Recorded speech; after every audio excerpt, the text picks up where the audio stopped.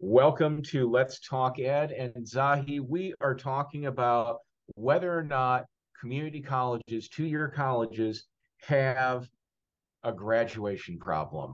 Do they? Yes, let's preface it by this is the area where we've been working for quite some time, the two of us. So it's not intended as a knock on anyone, but to get to the meat of your question, yes. When we Yeah, look at the national statistics, it shows that we do have issues.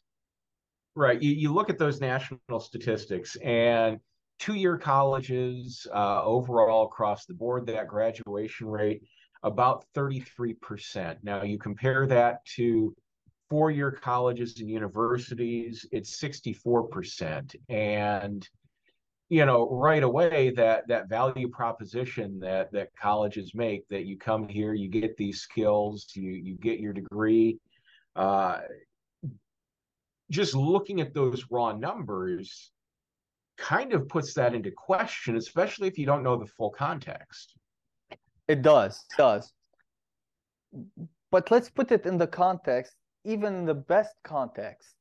And this is where the detractors of higher education across the nation may have it right, is it doesn't matter. When you have 33.5%, it means 66.5% are not finishing. How do you like them apples? I mean, how does it make you feel? It's not even half full, it's a third full. Yeah, and it's one of those, as administrators, we've talked about this. We've been fortunate enough where we've worked for institutions, one in particular where the graduation rate was much higher than that. Yeah. Uh, Those and might be aberrations, though, right? In order to get the average so low, it means you've got some that are super high, some high, and some that are pretty close to northern Alaska. right. And, some of that context, you look at two-year colleges versus a four-year college. At two-year colleges, one of the factors in this is not everyone at a two-year college is a degree-seeking student. You have course enrollees for somebody that, me, for example, I'm taking guitar lessons. I'm not seeking to get a degree in that. I'm doing that because it's something that I want to do. Conceptually, I'm driving down that graduation rate because I'm taking a class for credit, but I'm not working toward that degree. You have workforce ed people that are coming in, they're taking classes related specifically to a job that they are doing. And again, they are not somebody that is looking to be, earning a degree or certificate. So you have students like that are, conceptually, again, driving that graduation rate down, but they're getting valuable skills that they need. Or in Yes, my case, I'm just doing something fun. uh, both are very valid reasons to engage in learning.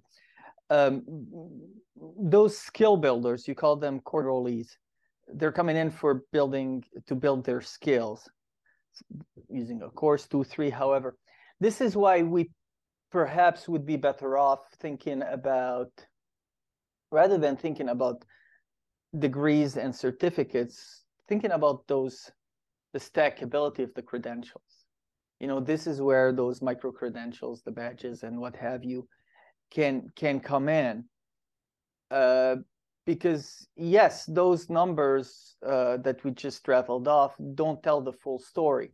With that said, though, when we look at differences between women and men, between the genders, there's a significantly higher percentage of women that graduate. If we look at the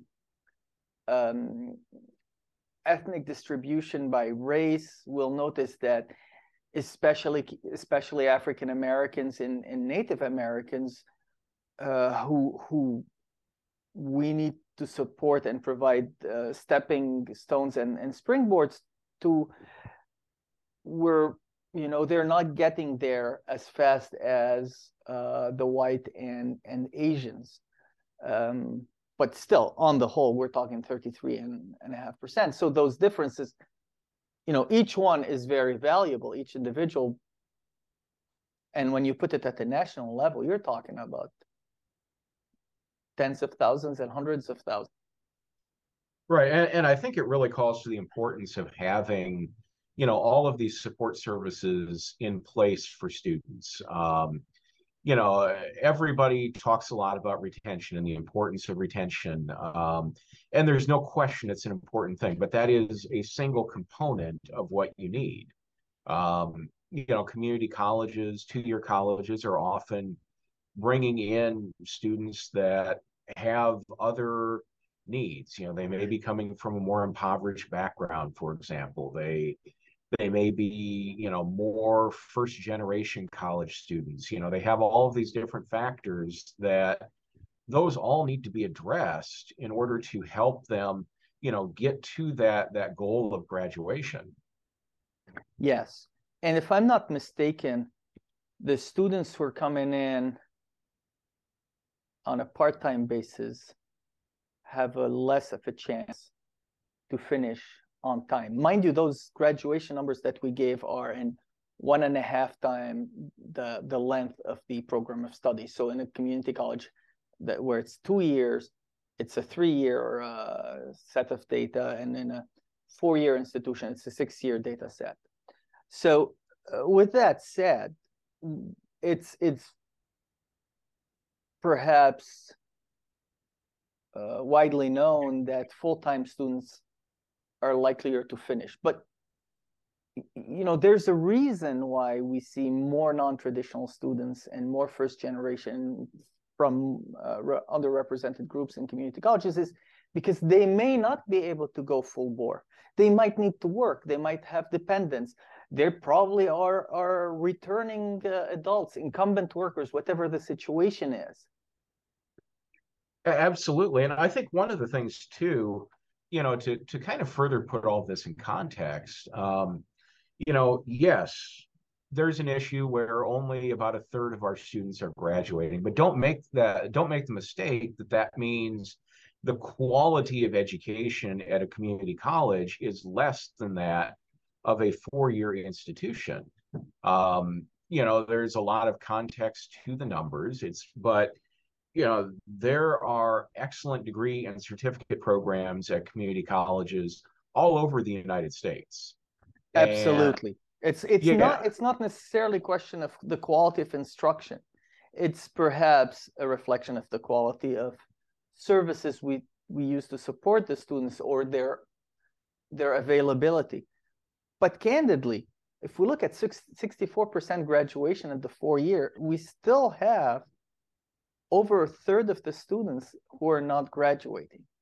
Do you want to go to have a surgery that's 64% likely to succeed and not think twice about it? Right. Yeah.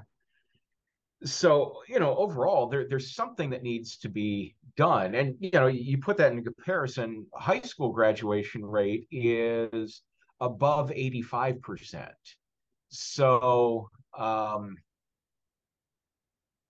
you know, high schools are getting out almost 9 in 10 of their students, whereas the, you know, 4-year schools, it's 2 of 3. So, you know, those are dropping, but there's context for all of it. And as we keep exploring this, we're going to talk more about what to do about this problem. And, you know, if we could wave a magic wand, what would happen? So if you enjoy topics like this, be sure and like our channel. You can ring the bell down below on YouTube after you subscribe, and you'll get notifications when we post new content. And of course, we are available on all of your favorite podcasting platforms as well. So for Dr. Zahi Atallah, I'm Chris Ford. We'll see you next time right here on Let's Talk Ed.